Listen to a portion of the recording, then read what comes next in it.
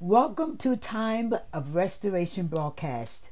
We are so happy that you have tuned in and pray that something will be said to bless you, encourage your heart, lift your spirit, and increase your faith. Faith cometh by hearing, and hearing by the word of God. For this is the day that the Lord hath made, and we shall rejoice and be glad in this day. If you woke up this morning and you seem depressed or there's a heaviness over you, just put on the garment of praise for the spirit of heaviness and begin to rejoice in this day. Rejoice over the fact that you woke up this morning, you were clothed and in your right mind. Just rejoice for the fact that as you slept during the night, God's protective hand was on you and your family. God, we just thank you, oh God, today because you are in our lives. You are in the life of every believer. And we just thank you today that you would draw men and women, boys and girls to yourself this day. We welcome you to our broadcast, and we hope that something will be said to encourage your heart. I always pray and ask the Lord to give me a Psalms to read. And this Psalms that I'm going to read today, I'm going to read it in the New Living Translation, and it's Psalms 35. It was a Psalms of David where he was praying the prayer against those that were out to kill him, out to destroy him. In fact, he was praying, against his enemies. And so many times he prayed such, to me, harsh prayers against his enemies. But in reality, he wanted God to move on his behalf and help him from his enemies. Because when it all boils down, nearly all of his Psalms ended up with him giving praise to God, knowing that God was going to work in his behalf. So I'm going to start reading this. It says, O Lord, oppose those who oppose me. Fight those who fight against me. Put your armor and take up your shield. Prepare for battle and come to my aid. Lift up your spear and javelin against those who pursue me. Let me hear you say, I will give you victory. Bring shame and disgrace on those trying to kill me.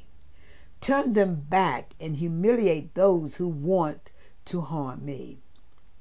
Blow them away like chaff in the wind, a wind sent by the angel of the Lord.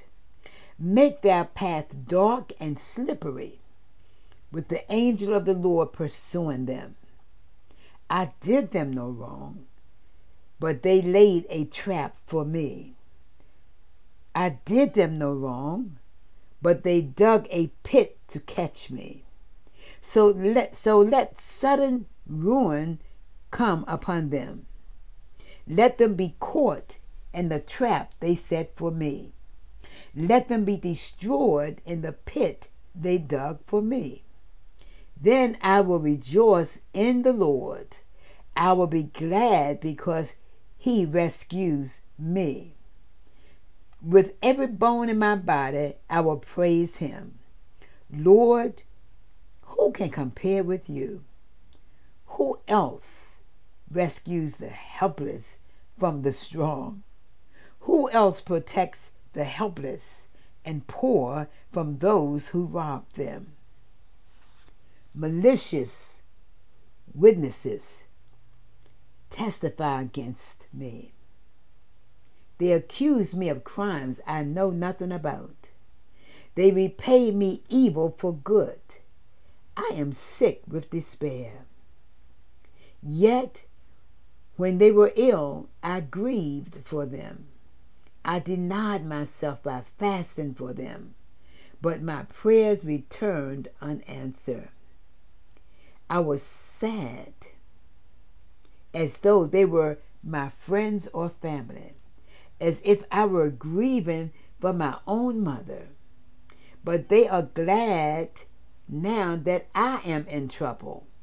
They gleefully join together against me. I am attacked by people I don't even know. They slander me constantly. They mock me and call me names. They snarl at me. How long, O Lord, will you look on and do nothing? Rescue me from their fierce attacks. Protect my life from these lions. Then I will thank you in front of the great assembly. I will praise you before all the people.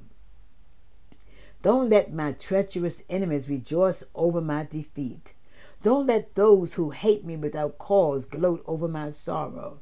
They don't talk of peace. They plot against innocent people who mind their own business. They shout, aha, aha. With our own eyes we saw him do it. O Lord, you know all about this. Do not stay silent. Do not abandon me now, O Lord. Wake up. Rise to my defense. Take up my case, my God and my Lord. Declare me not guilty, O Lord, my God, for you give justice. Don't let my enemies laugh about me in my troubles. Don't let them say, look, we got what we wanted. Now we will eat him alive. May those who rejoice at my troubles be humiliated and disgraced. May those who triumph over me be covered with shame and dishonor. But give great joy to those who came to my defense. Let them continually say, great is the Lord, who delights in blessing his servant with peace. Then I will proclaim your justice, and I will praise you all day long.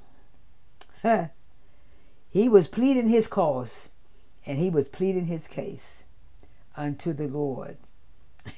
He definitely wanted God to move in his behalf in regards to his enemy. The commentator says here, says, cruelty may be far removed from some people's experience, but it is a daily reality for many.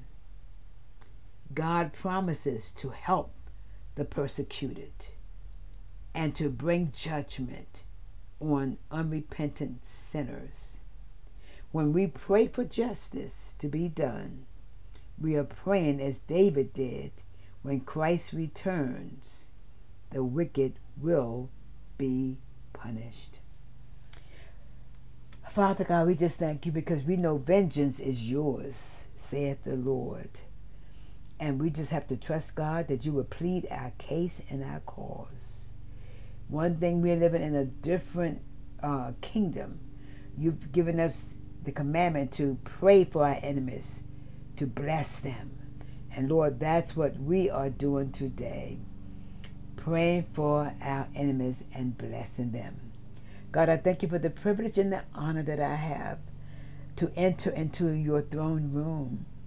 God, I'm asking today that you would touch hearts, minds, souls, bodies. Touch those that are hopeless. God, we are praying today for leaders of nations. We are praying for our president. We are praying for the peace of Jerusalem. We are praying for the body of Christ. Lord, continue to make us one. Unite us, oh God. Lord, we're praying, oh God, for those that are on our prayer list. God, that you would touch, heal, deliver, make whole. God, we are praying today that you would make and allow Restoration Christian Fellowship Church to be a beacon, a lighthouse in our community. Lord, I lift up my neighbors, my community. Lord, I lift up local governors and mayors.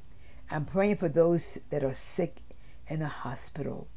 Lord, those, oh God, caregivers that are worn out in their bodies, taking care of loved ones that are sick. And Lord, we're even praying for those caregivers that are cruel and they're being harmful to their loved ones. Expose and uncover. Today we are coming against the spirit of depression and loneliness.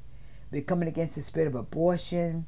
We're praying for the babies in the womb that they shall live, that their mothers will not abort them, not knowing who that child will become. Hallelujah. Lord, we're asking today that you would be the lifter up of our heads, the healer of our countenance. Lord, we thank you, oh God, that you would bring healing where healing is needed, that you would bring peace where there's chaos. God, we just thank you because you've never failed us yet, and you're faithful even when we are faithless. You're always so faithful. So, Lord, be with us on this evening or this morning while we're doing the broadcast, and that the broadcast will be a blessing to those that will be listening. In Jesus' name I pray. Amen and amen. We just thank God. We're going to continue our teaching. We are the light of the world. And our scripture text is coming from Matthew chapter 5. Matthew chapter 5, verses 13 through 16. And it reads as follows. Ye are the salt of the earth. But if the salt have lost his savor, wherewith shall it be salted? It is thenceforth good for nothing, but to be cast out and to be trodden under foot of men. Ye are the light of the world. A city that is set on a hill cannot be hid.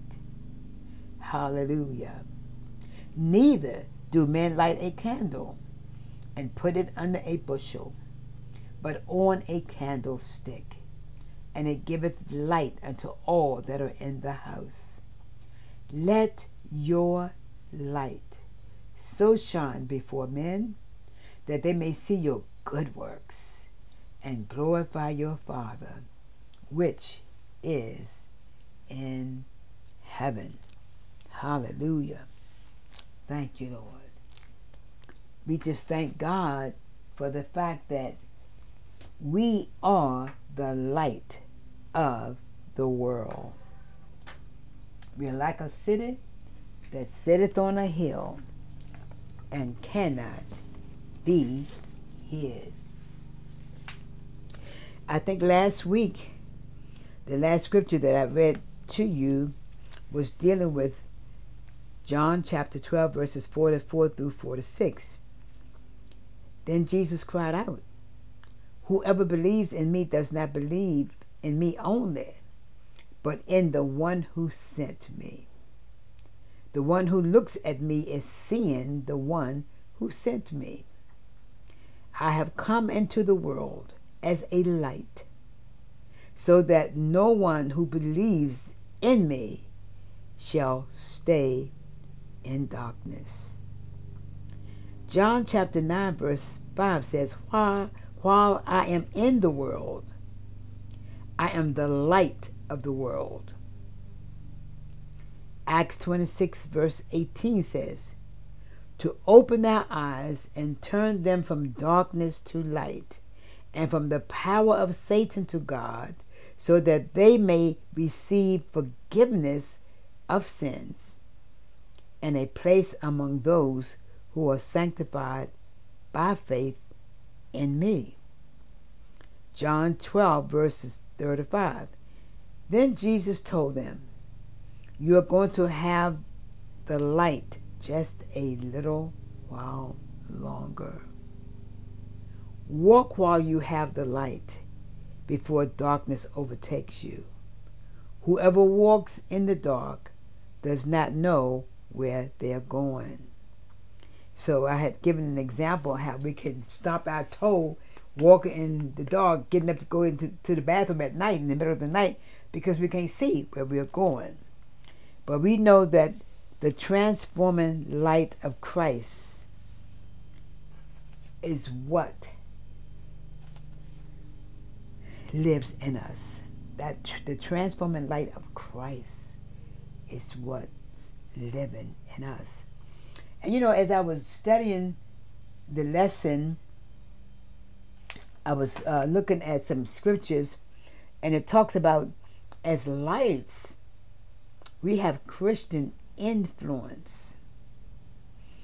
And one of the influences that we have, which is a good influence, is that the unbelieving spouse can be influenced by the saved spouse.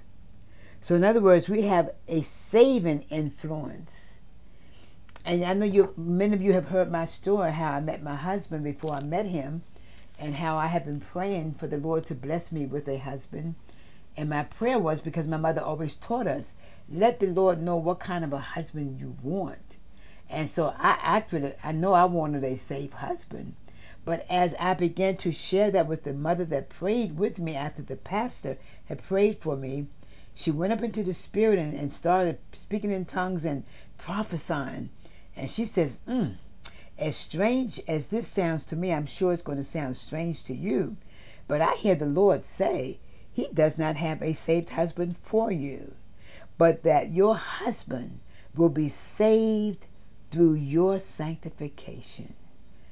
And so it did sound strange to me, because I was always taught about being unequally yoked with unbelievers.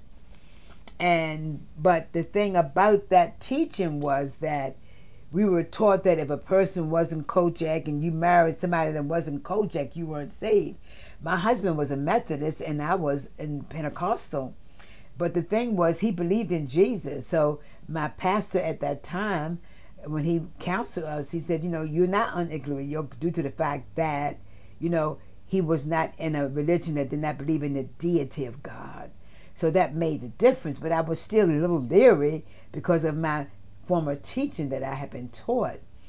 But I trusted God, and I stood on that prophecy.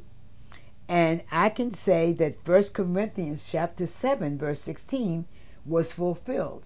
Because my husband would tell everybody, it was my wife that drew me into the kingdom.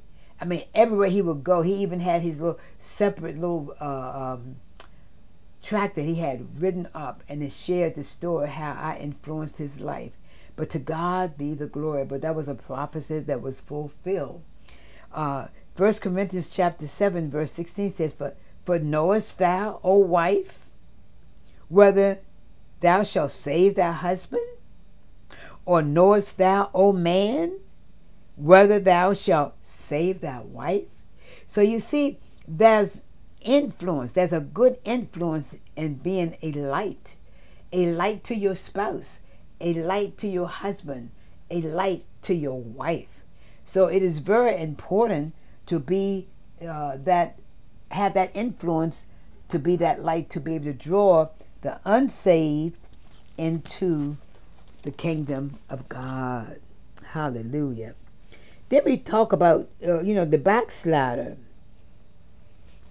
Proverbs 14 and 14 says, The backslider in heart shall be filled with his own ways, and a good man shall be satisfied from himself. Hallelujah. So this is talking about selfish absorption, where you're so involved in yourself, you're so absorbed in yourself that you don't allow your light to shine. And you're not that influencer by no means, but you're allowing people to fall because of your backsliding ways. So it says, the backslider in heart shall be filled with his own ways, and a good man shall be satisfied from himself. Matthew 24:12 says, and because iniquity shall abound, the love of many shall wax cold. And that's talking about the religious indifference. I mean, the Bible says that the time will actually shorten itself to, because some of the very elect will not be saved because of the fact that they're falling away. But we don't want to backslide. We don't want to lose our saltiness. We don't want to lose our seasoning by backsliding. But we want to stay fit and stay in God's word. Let the word work for us, and then we work the word. Work the word, let the word work for us. And so we want to make sure that we do not allow, the enemy to fool us into always, getting absorbed into yourself, what's not working for you. I got saved, but things got worse. You have to know that when you accept Jesus as your personal Savior, it's not going to be roses and all these things all the time. People should never even teach that, because sometimes when you get saved, things get worse because the devil is mad because you no longer belong to him. So he's going to try to discourage you, and he's going to try to bring your family against you and friends against you. But know that the greatest thing you can do is accept Jesus and become the light of the world, that you can influence others.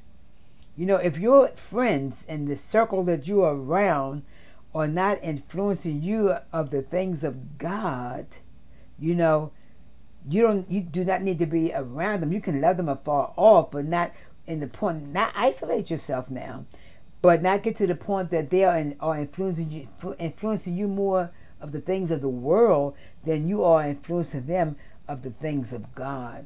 Then there's a misfit somewhere, because you don't want to fall back into the world. You want to continue to hold on, to go forward, and not to fall back. But one thing, if by chance you fall back, God is a God of a first, second, third, and fourth, fifth chance. And you can get back up and continue to allow your light to shine before the world.